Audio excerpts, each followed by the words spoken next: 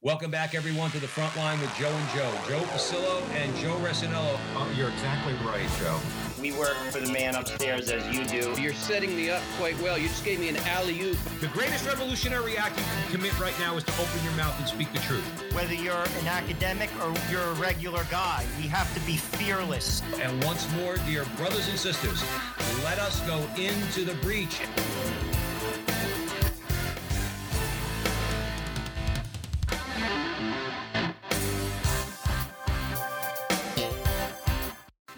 Hello again, everyone, and welcome back to the front line with Joe and Joe. Joe Pasillo, as always, joined by Joe Resinello.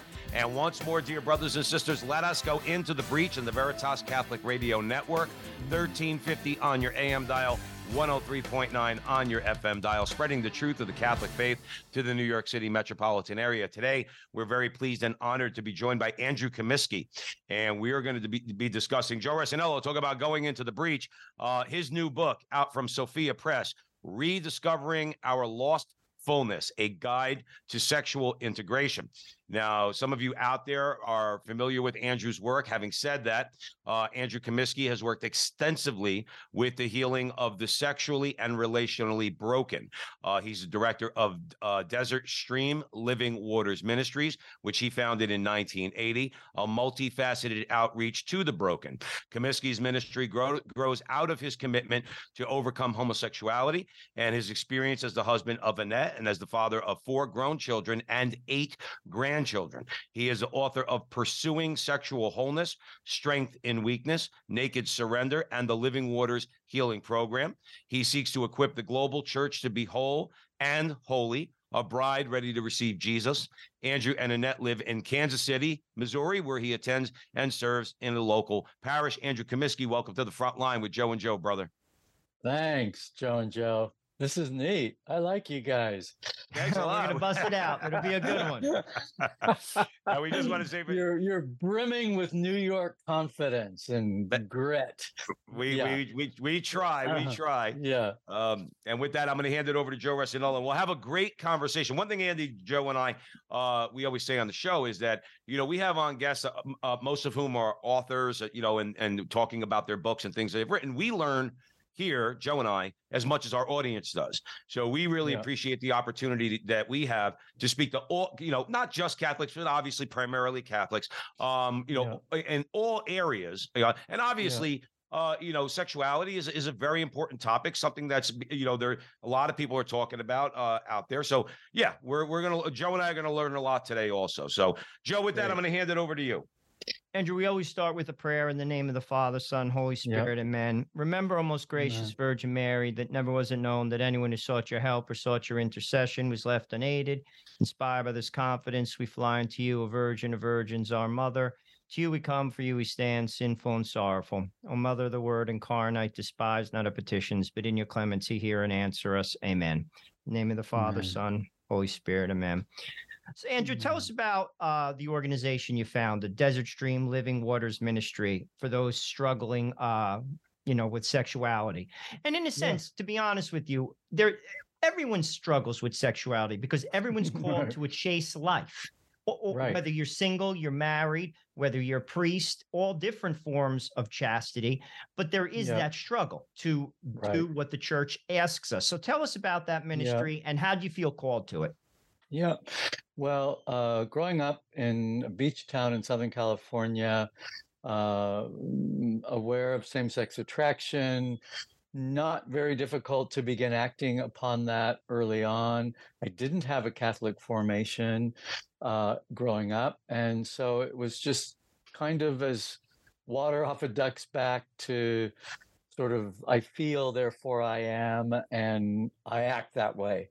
And in my late teens, early 20s, I began to experience a conflict with that. And I wondered how authentic that self was, how true was the gay self. And this led me to a spiritual questioning, to becoming a Christian in a charismatic evangelical context while at UCLA.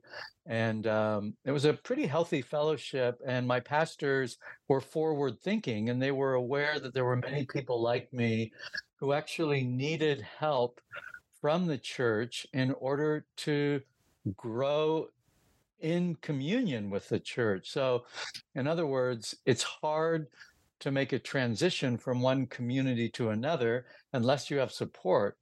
And you can have good support, you can have bad support.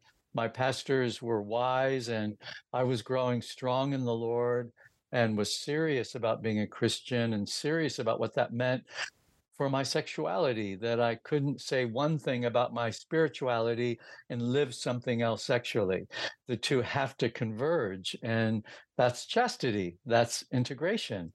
When, in a sense, the river of our sexuality catches the stream of blood and water and spirit in the community that liberates us, begins to purify us, redirects these energies.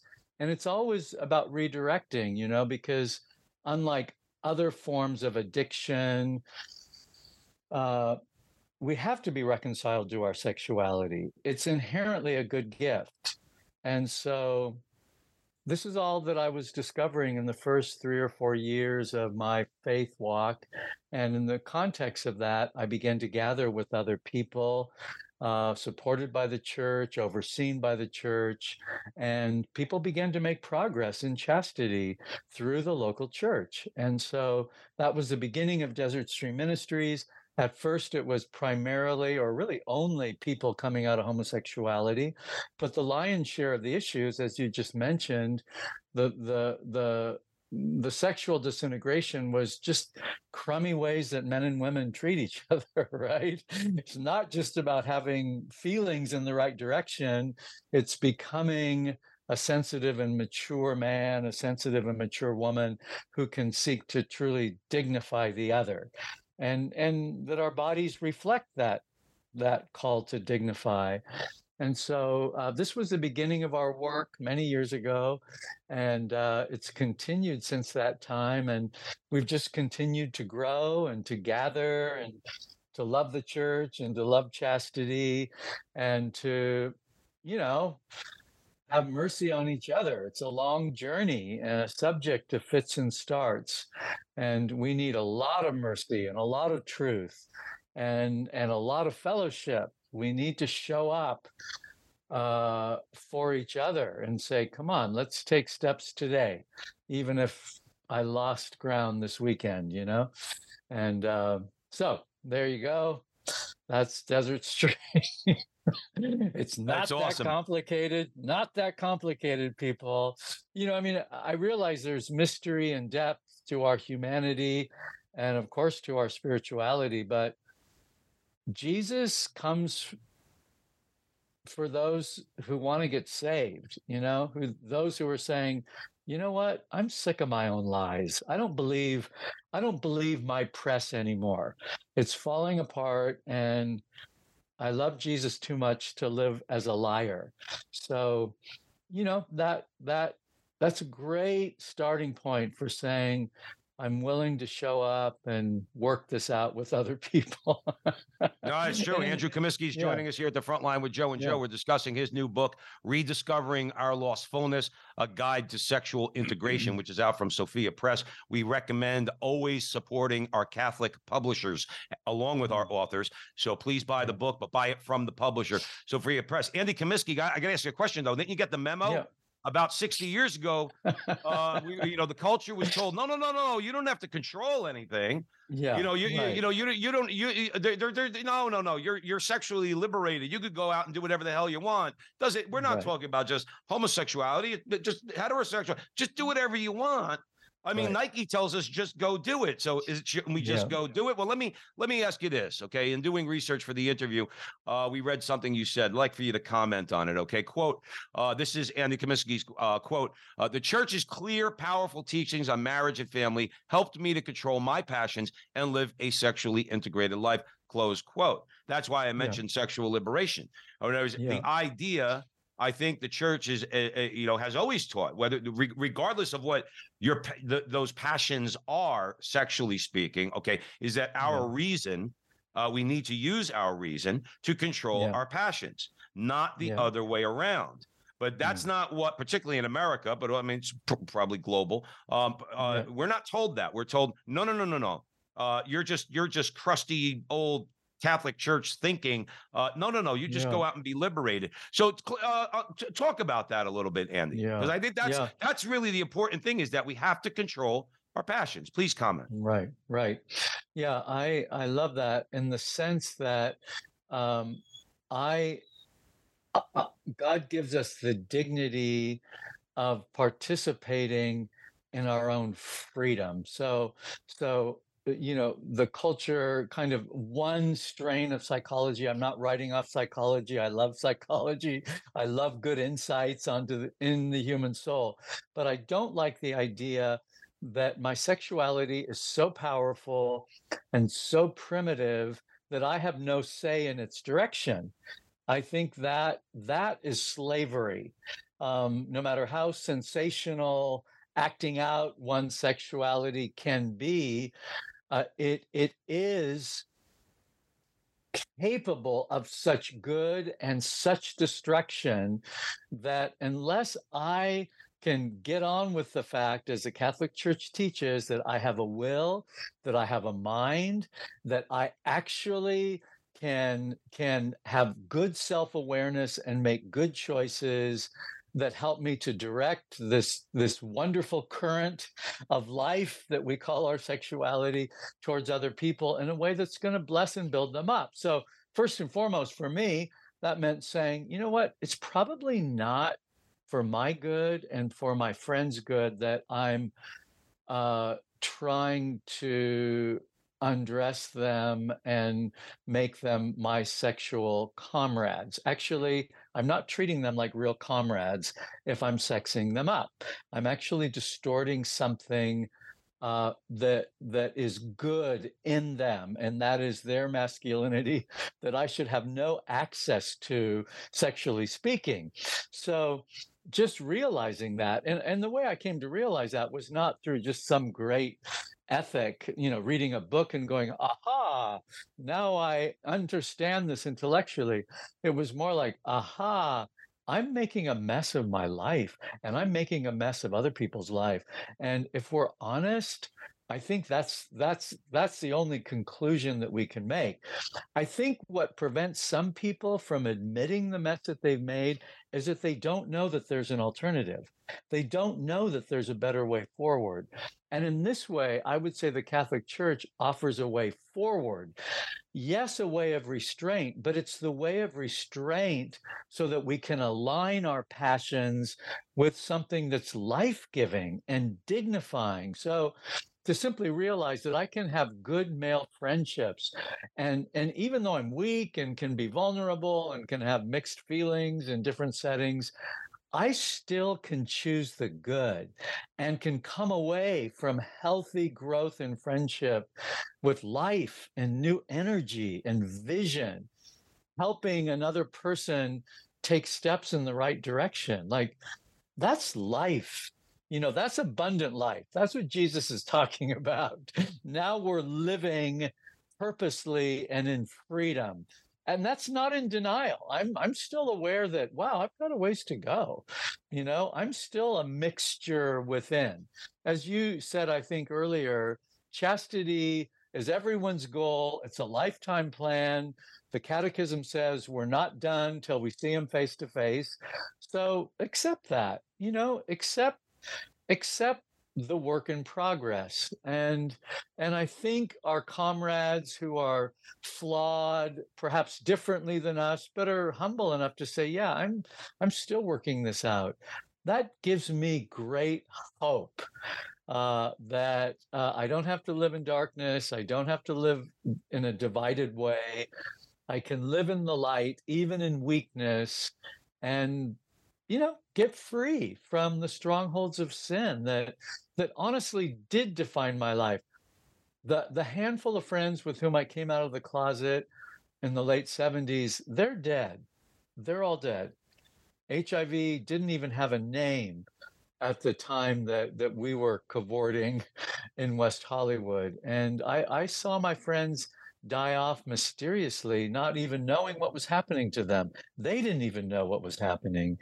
And so I'm not one to romanticize sin and suffering.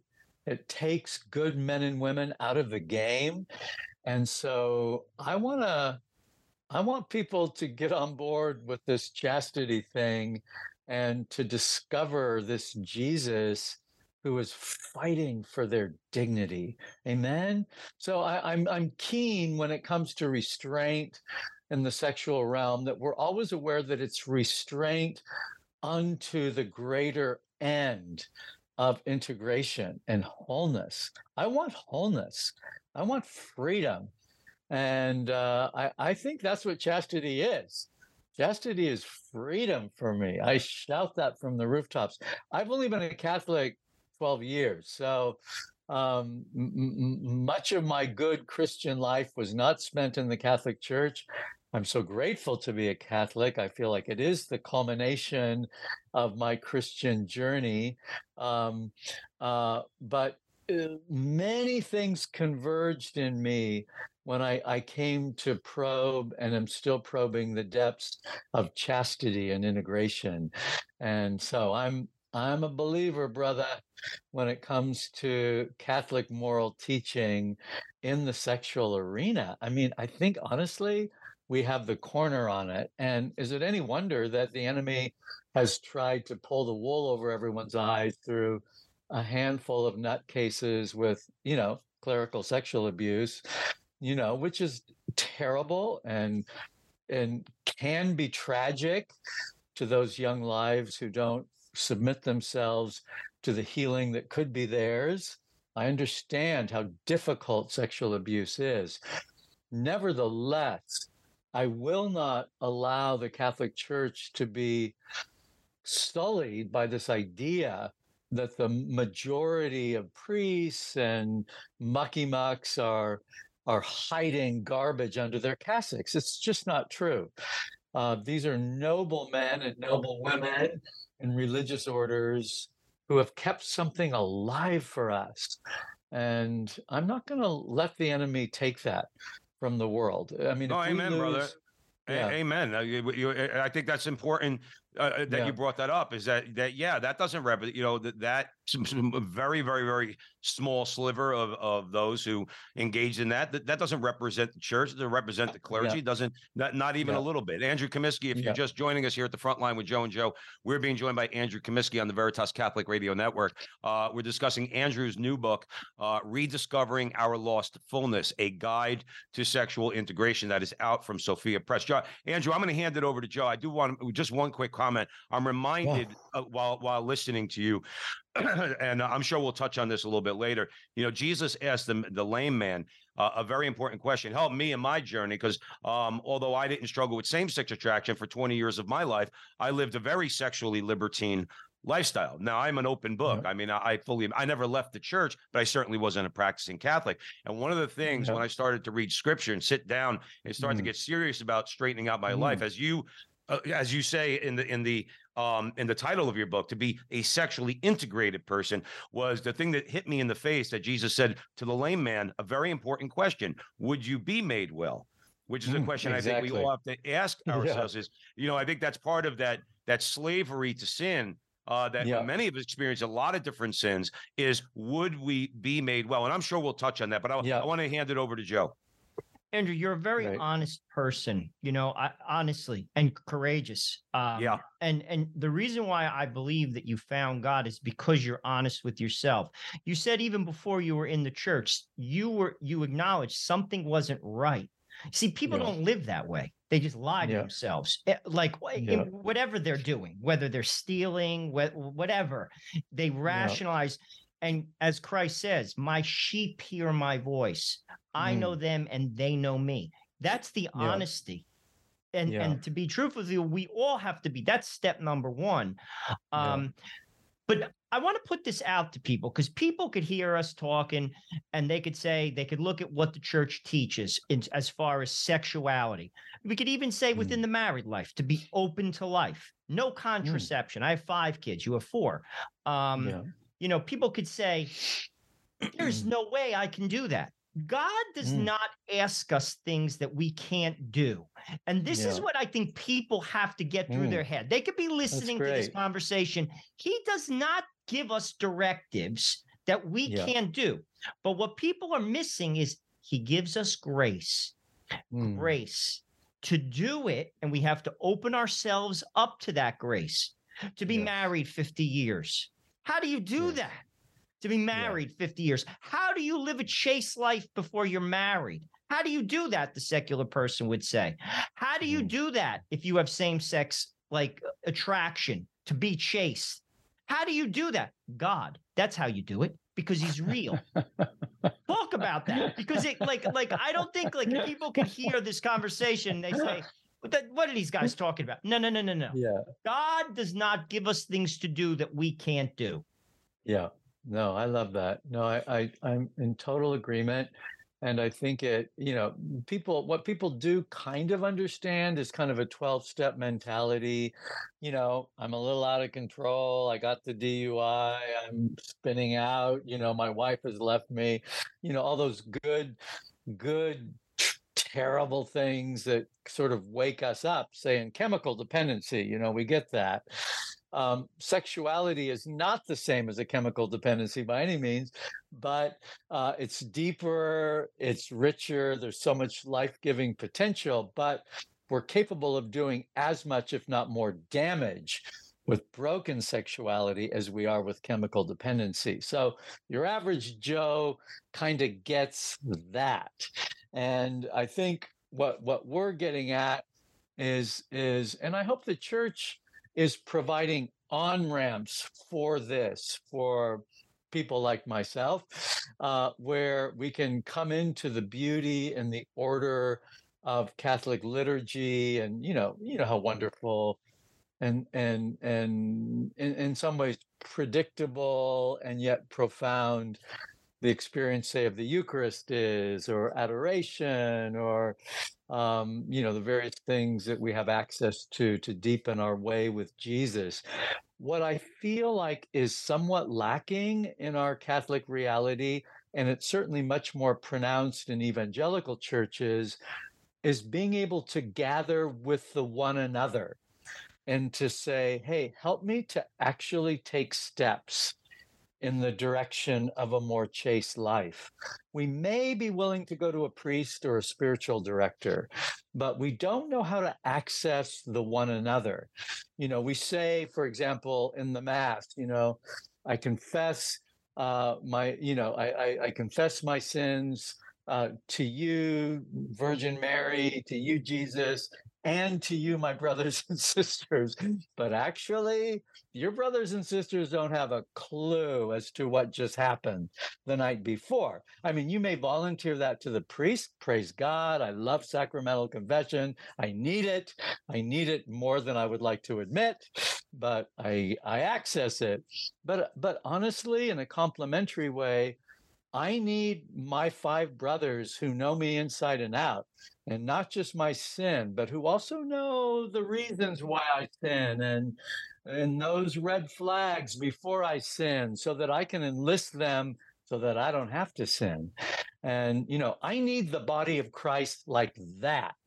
I need the mystical body, all the great unseen mysteries, full of grace and truth.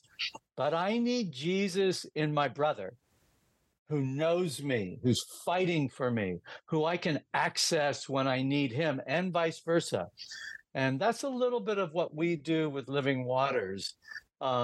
It's a concrete, well-boundaried, ordered, so it's safe, but we're not safe in the darkness. I mean, we're enlisting the help of each other, and so in this way, we're taking ground together. I would also say, in Living Waters, this work that I do, and that I release in churches around the world, is we learn how to pray for each other in a meaningful meaningful Holy Spirit directed way, as it relates to some of the wounds and some of the fractures and some of the difficulties in our life that actually gave rise to some of the strongholds of sin we have in our life. No excuses. We don't make excuse for our sin, but something that invites the mercy of God is being aware. But wait a minute. I was left alone as a kid. There wasn't any caregiving for me. That neighbor really was messing with me sexually. I was exposed to my father's pornography when I was 6. That was trouble. My mom was afraid of getting beat up by my dad a lot. All of these things wreak havoc on our vision for what is good and true and beautiful about our sexuality. So on the one hand, we say, God, have mercy on me, a sinner. And on the other hand, we say, God, have mercy on my rather damaged, vulnerable soul. And actually, I think that's a hard thing for us as men to admit. We don't want to admit that there's some missing parts in our reality. And I know that's true for me. And so in the same way that I'm committed to walking in freedom from obvious sins, I'm equally free to be open to the deeper work of healing that Jesus always wants to do in the light of some of the gaps in my own plan. And this is helpful. It's very helpful in my marriage. It helps me to be a more attentive and kind of proactive husband, because I'm aware of the stuff, aware of the need to live out loud in the marriage. And my wife has her own stuff, and we've learned to offer our weaknesses to each other in such a way that invites intimacy rather than suspicion and, sort of isolation from each other. And so, yeah, these are things that we've learned and that we want to help other people to grow in. Again, many of our people are single and they may not want to be single, but that's where they are. Many are married and don't want to be married, but they want to be faithful to their vows. So come on, whether we're single or married, let's do this with integrity and let's grow in love for the other in the light of this mercy, which is truly taking ground in an ongoing way in our wounded lives. People always ask, like, why does this take so long? Why is chastity lifetime? We're a convenience culture. We're practical. We're Americans. Like, let's just do this. Give me a weekend. I'll talk about it for a few days. Then I'm done. It's like, well, yeah, we'll take some ground if you give it a couple of days, but we're never done. So I think to find walking partners and language, to stay true to the church and to take advantage of the deep wellspring of the liturgy and the sacraments while accessing the one another, having, in a sense, a map of sorts for the way forward in chastity. Andrew, I'm sorry to interrupt, Andrew. We do have to take a break real quick, but we're gonna come back and we're gonna keep the conversation going. For those of you who are just joining us, we're joined by Andrew Comiskey. We're discussing his new book out from Sophia Press, Rediscovering Our Lost Fullness, a guide to sexual integration. This is a great conversation. This is, I believe, an important conversation because that's what we're dealing with, especially in this spiritual battle. To us, yes. Joe and I say all the time, the primary focus is sexuality. And I'm glad you're mentioning broken sexuality, Jesus as the physician who could heal you, all these things. Fabulous conversation. Don't go anywhere. We'll be right back with Andrew Comiskey. Catholic radio works, and now we have it here in Connecticut and New York. It's been seen around the country that there's no better tool for evangelization. Where there's Catholic radio, the folks who listen deepen their faith, families are strengthened, parishes and communities flourish. So, let people know you're listening to Veritas, tell your friends to tune in, and let's make an impact here for Jesus and his church. This is Steve Lee for Veritas Catholic Network. Welcome back, everyone, to the front line with Joe and Joe. Joe Pasillo and Joe Resinello. We are way in the breach with Andrew Comiskey. We are discussing his new book and his ministry, but the new book is Rediscovering Our Lost Fullness, A Guide to Sexual Integration. Andrew is he has a ministry, director of Desert Stream Living Waters Ministries, which he founded in 1980. And it is a multifaceted outreach to the broken.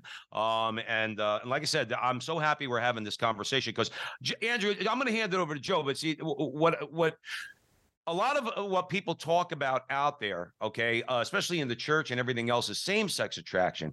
But this goes beyond that. This transcends that. Yes, Slavery to sexual sin is a powerful, powerful tool that the evil one uses to keep us ensnared. And I wish people would understand that. The married man, who has the porn stash in the basement, you don't even need that anymore. Now you just need these things. All right. And you just click a button. There's your stash, brother. There's your stash. Right in front of you. You put it up to your ear every day. So I don't want to keep going on that because I know Joe wants to go, keep going with the conversation. Joe Resinello. Andrew, the thing I like about your organization and your approach is you're accepting the church on its terms and you're allowing them to accompany you. You see, I think there is a misconception of accompaniment. I think in some respects in the church, particularly with this LGBT issue, we're going to almost affirm you in your behavior with the hope that the Holy Spirit will somehow, fix you on its own in your time. Right. That's, I think, incorrect. Like your organization reminds me of Courage. It's the organization Courage, which some people may know. Love Courage. It's an honesty. It's saying, I have a problem, and I'm calling it that. You have the answer, and I'm going to walk with you, and you're going to help me. But you're being honest. You're accepting the church on its terms, and I don't think that's happening on some other segments of the church. Talk about that, because I think, to be honest with you, I don't know about your ministry. I'm learning about it now, but Courage does that, and I think they're the one. They're spot on, and it seems like your ministry is doing the same thing. Yeah. I mean, I think the question is who's evangelizing who.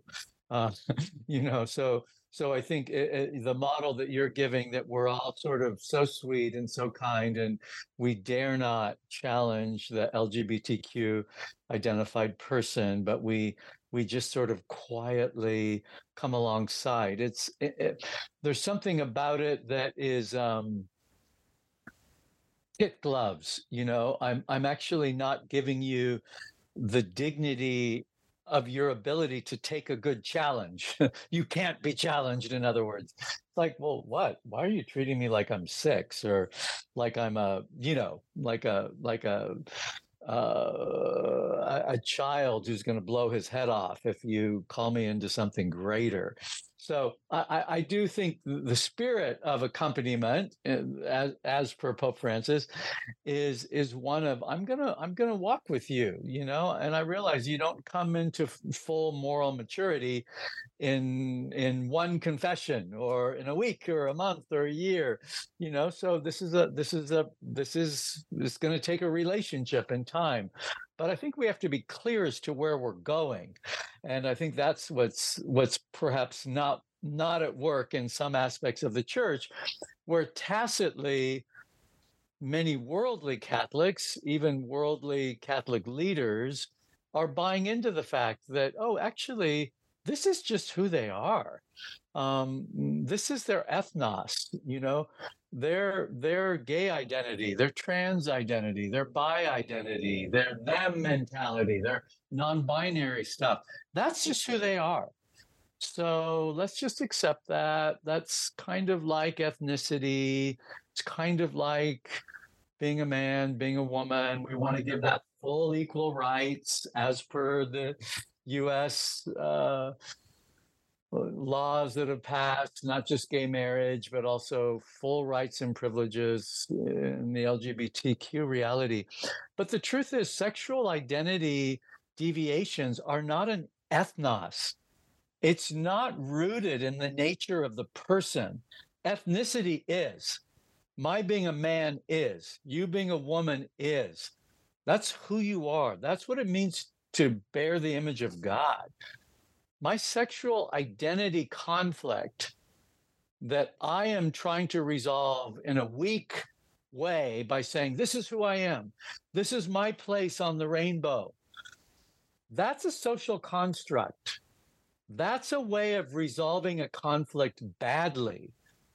So one of the first steps in accompaniment means to say, you're misidentifying. I don't agree that you're a gay person. I don't agree that you're a trans person. Oh, you may have same-sex attraction, or you may even believe that you're trapped in the wrong body. But your feelings are not the bottom line of your identity. They matter. Your feelings matter to me.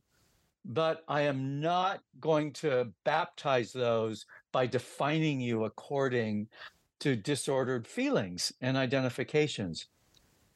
That's important. So, but you just said a dirty word, disordered. You see, people like the church in the catechism calls that we have to respect everybody. Catholics, you have to respect everybody. Yeah. You have to love everybody. But I am not going to, like, if my son comes home and starts rolling joints on my kitchen table, I'm not going to say that that's okay. Yeah. It's not okay. Yeah. Yeah. And you said, like, disordered. Listen, it's a behavior that has to be corrected and can be. You mentioned wounds. People have wounds. Yeah. Why they behave a certain way. Let's be honest. Yeah. I don't think our society is honest.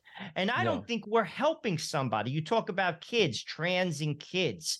You're going to look an adult, you're going to look a 14-year-old and tell them to lop off their breasts. You're going to go home to your family and actually feel that you did something that's insane. Yeah. Yeah. Andrew. Yeah. Yeah. No, I agree. I think what underlying much of this is we've mistaken real needs for love, attention, and connection with eroticization. And, our porn, most of our minds have been significantly damaged by porn, even if we're free, like Cain in today's Old Testament reading, even to say, gosh, it's crouching at my door, but I don't have to let you in, I think those of us who have been addicted to porn, we can relate to that. It's like, wow, geez, sometimes that knock is pretty loud, but I actually don't have to let it in. But think of those people for whom that's not even a question. It's just about letting it in whenever they want. I mean, it's just how they live. Well, when that's the case, and it's been the case since you're 9, 10, 11, that orients you into thinking that my needs are all highly erotic. And so if I'm lonely, if I'm hungry, if I need something, it's tied to sex. That's what I need. And I think what going back a little, even from all the kind of LGBTQ craziness, we need to say, wow, we have eroticized our humanity in such a destructive way that we need to learn how to love each other with our clothes on, and to realize that I know a lot about sexing people up. I don't know nothing about loving a human being. Again, whether that's gay, straight, whatever. And so just to kind of take a step back and to say, you know what, I need to, I need to suit up. I need to get some clothes on, morally speaking. I need to learn how to detox a little from all my over eroticization. And again, I think the baseline here is porn. Not only porn, but that's so common for isolated, vulnerable, disconnected youth.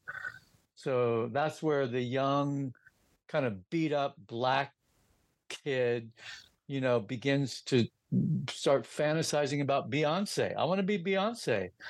I want to be fabulous. I want to be glamorous. I want to be this. I want to be that. It's all these delusional identifications based on how disconnected we are.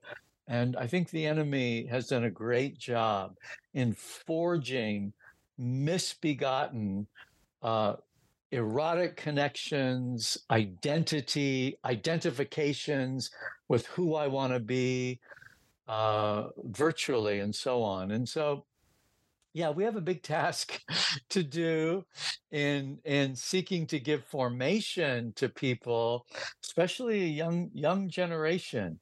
My generation, there was still an element of shame, even if you were secular. There was still a way in which, you had to drive into Manhattan, to act out, or, New Orleans, or what I drove into West Hollywood, you had to drive into ghettos.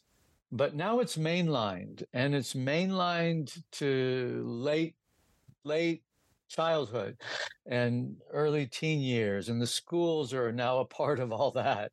And we need to reclaim the dignity of what it means to be man and woman. And again, like you say, yes, it's terrible. I mean, it's a wake up. It's a wake up when you think of what's happening in trans counseling clinics and the lack of care that goes into assessing a kid's actual conflict where they need therapy, not surgery. And that's horrifying, and we need to be horrified. But I think we need to if we're going to be truly Christian about it, and not just kind of clanging gongs, on social media, then we need to say, Lord, what can I do? What can I do to serve my parish, my diocese? I mean, that's how.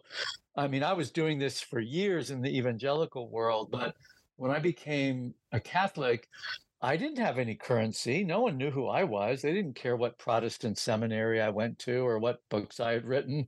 They were like, "Who are you?" I'm like, "Nobody. I just get to take communion. I mean, isn't that great?" That's all I wanted, Andrew Comiskey. Andrew Comiskey, real quick. I just want to let everybody know who's just joining us here. That we're speaking with you, and you were talking about. I mean, there's so much to talk about and excuse me, unpack with what with what you were saying. The book that Andrew's written is "Rediscovering Our Lost Fullness: A Guide to Sexual Integration," out from Sophia Press. You talk about let's say accompanying people. You talk talking to people, helping them to acknowledge. But helping us ourselves to acknowledge our own sinfulness and brokenness and wounds. And you talk to other people. One thing I think is important is that a lot, especially younger people, you mentioned younger people, they know. I work with a young guy. He's in his early 20s, right? Said to me a few months ago, because we've become friends, and we're honest about things. And he says, I'm really going to try for the next 90 days, not to look at porn. And not and the all the other how you act out on that, of course, afterwards. And I'm saying to myself, this dude gets it.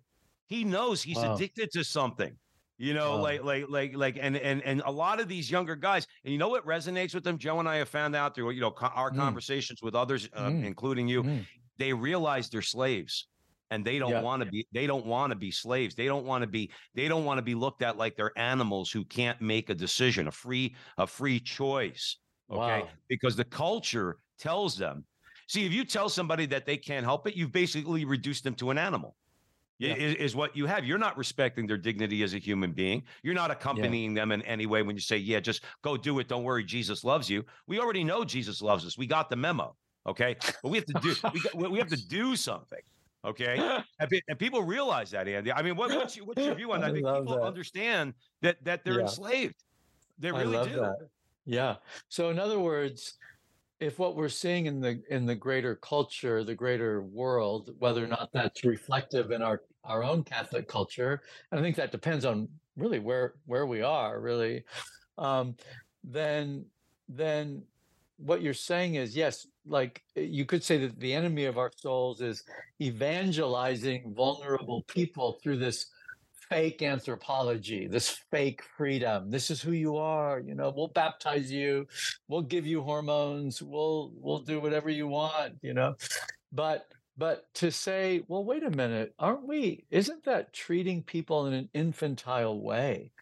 Why don't we trust that there's more going on in them morally because they bear the image of God, whether they're in good standing with the church or not? Why don't we treat them like they actually know that there's more, that, eternity in their hearts, if you will, that has to do with liberation from enslaving sensuality? Why don't we treat them like that? Like the woman who comes out with her girlfriend. It's like, well, like, are you really free to be who you are with her? Or are you now just kind of changing color for her? Are you doing everything to keep her?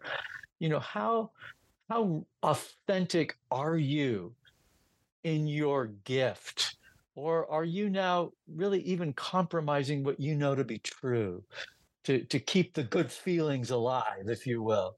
And so anyway, I think there's lots of ways of doing that. And I love that, because I think, like you say, just to say, oh, Jesus loves you. It's, I mean, I'm all into the kerygma. Really, I am.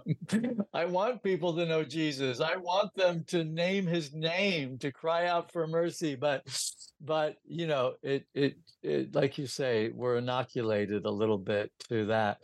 But to speak of what's actually going on in some of those deeper zones, some people would say, well, you're being invasive and people haven't asked you to talk about their innermost parts. But honestly, come on, look at what a generation has been exposed to.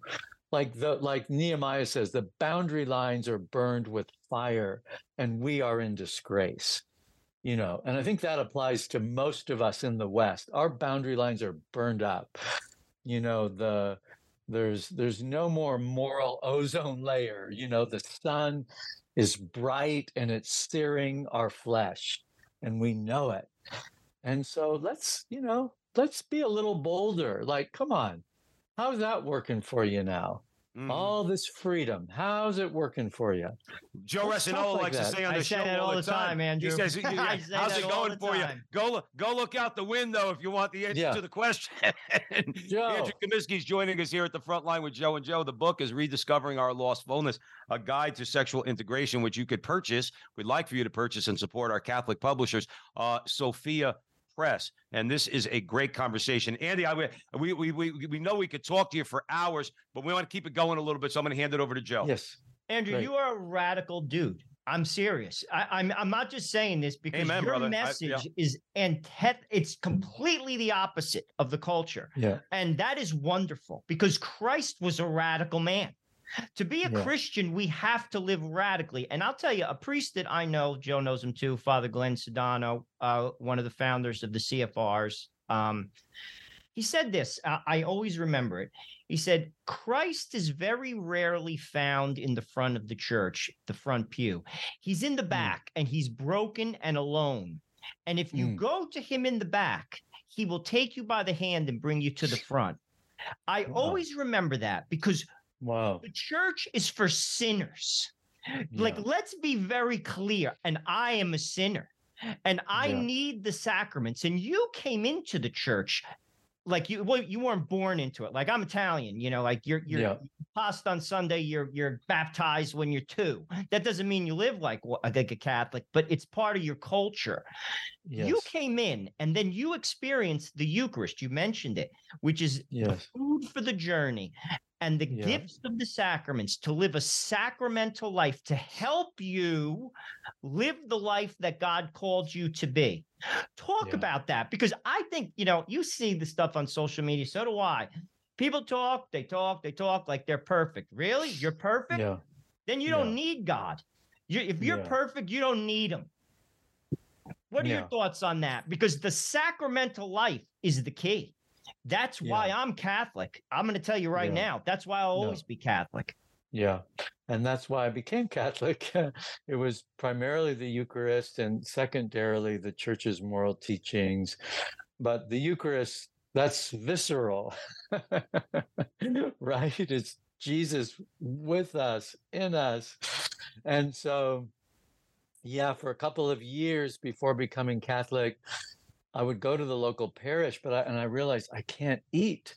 So I got hungrier and hungrier for 2 years, It created a lot of dissonance from my family of origin, from my family, from my ministry, because it was all evangelical, mostly evangelical, some Catholics, but all my close colleagues were evangelical. So it was like, hey, you're jumping ship, So it took a long time to get there, but but the advantage of it being a little bit more careful, which wouldn't be my way, but thank God it was my way. It was the Holy Spirit's way this time.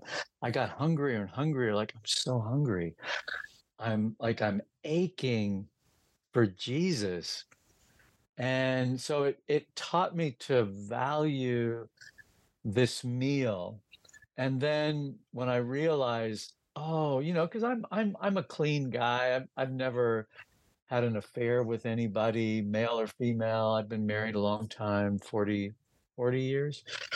I've been good, I've been pretty good, but I've not always been good, like in my thoughts and, sometimes masturbation, little porn use and all that.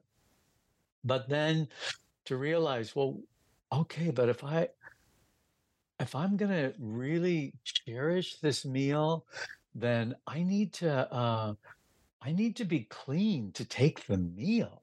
You know what I mean? Like, it all made sense to me. Like, I need this for my well-being and my integration, but I also need pretty clean hands and a clean heart in the unseen. And so this whole link between sacramental confession, truly washing my heart and hands before coming to the table, it's all been amazing. Even in the losses, there's been some losses for me in becoming Catholic. I didn't have any relational traction. I had a lot of relational traction with evangelicals. I didn't know the people around the table. But the fact that he knew me and I was known by him and that I was participating with him so deeply, truly sustained me in all of that. And now I have the good fortune through, really not just fortune, this has nothing to do with fortune, it's really my vocation, marriage, and in the context of marriage, helping other people to do this living water stuff. So this book, Rediscovering Our Lost Fullness, details my journey and my marriage and many other people's, with the goal of people catching a vision, whatever their brokenness is, of saying, how can my parish life become a place of springs, become a place where I can gather safely, but also deeply with others, to take ground in chastity. I was starting to say to the other Joe, I started at my parish and we had this huge crisis in clerical sexual abuse and in the diocese, but the priest had actually been a part of our church for a while. I hadn't been there, but everyone was reeling and, oh, the church, and oh, I'm so disillusioned, and oh, this, oh, that. I'm like, okay, got it. These are tough things, But it's like, people, are we being honest about our brokenness?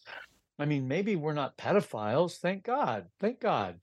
At the same time, we're all a little dirty, and if not actually sexually dirty, we're at least sanctimonious, and patting ourselves on the back for not being a pedophile or queer or whatever. It's like, people, we have a lot of repenting to do. So we just began a prayer group of just for repenting of how wretched our attitudes are in the church towards really welcoming sinners, beginning with the people who would come to a prayer meeting, which at first were not sinners, they were Pharisees. So they just had to repent of that. But then, then real sinners started coming, or we're all real sinners, but more obvious. And then now we have this great Living Waters group, and even my priest, who's so amazing and so gifted and upright, but he's upright enough to also know, I need help. He's whole enough to say, I'm broken too. And so he's part of our group. And we meet every week in the sanctuary. This time around, we have like 40 men and women. We meet twice, we go through a 6-month circuit. We commit to each other for 6 months. We go strong together. And by the end of that half a year, man, we're different people. And we're making our diocese a healing diocese that is going to resist all the fake LGBTQ stuff, but not just like, oh, let's not let that, infect us. We'll just do another Latin mass and not really talk about what's going on in our lives. No, we're saying, yes, we'll do the Latin mass. Yes, we'll be true to the church. And yes, we're going to see sinners set free through this community. People are going to go from darkness to light in this community, in their brokenness. So I am about staving off the darkness, but more than that, I'm about transformation. I want to see the church as a transforming community. Amen. We have all that we need. We have all that we need. Andrew, we're coming up at the end, but I will say this, and because we'll have you back and we could talk about it. And this is not meant to be a controversial statement, but one of the things that Father James Martin has said, amongst things that really bothers me, is when he made the statement that to the LGBT community, he said, God loves you and the church is learning to love you. And it bothers me because what you just said is the truth, which is no. The church loves all sinners, okay? Yeah. And the church is there, as you said, to help us through the grace of God, okay, to transform our lives. So no, thank you, Father Martin. We already know the church loves us, okay, just as God loves us. We do have to leave it there, Andrew. Now, where could folks buy the title of the book, where they could buy it, and where they could find out more about your ministry? Sure. So real simple, desertstream.org. No streams, no ministries, desertstream.org. Find out more about the work that we do. And then you can either order the book through desertstream.org. You can also order it through Sophia Press. So as you said, go through Sophia. That would be a blessing for them. So Sophia Press, just look it up, easy as can be. You can order it in a flash from them. It's a good book. It's a good way if you're kind of going, this sounds good to me, but it's a little challenging. It's a little too much. Read a book. All right, Andrew, we have to leave it there. Andrew Comiskey, you are welcome back on the front line with Joe and Joe. Anytime, brother. Thank you so much. And thank you for joining us. You got it. And thank you for joining us at the Veritas Catholic Radio Network, 1350 on your AM dial, 103.9 on your FM dial, spreading the truth of the Catholic faith to the New York City metropolitan area. Two things, you know what I'm going to say. Download the app, share it with your friends. You'll have access to all of our station's content. And hey, if you like Joe and I and what we do, The Frontline with Joe and Joe on YouTube, The Frontline with Joe and Joe on YouTube, and @with Joe and Joe on Twitter. @with Joe and Joe on Twitter. And remember, until the next time, that our conversation is your conversation, and that conversation is going on everywhere. We'll talk to you soon.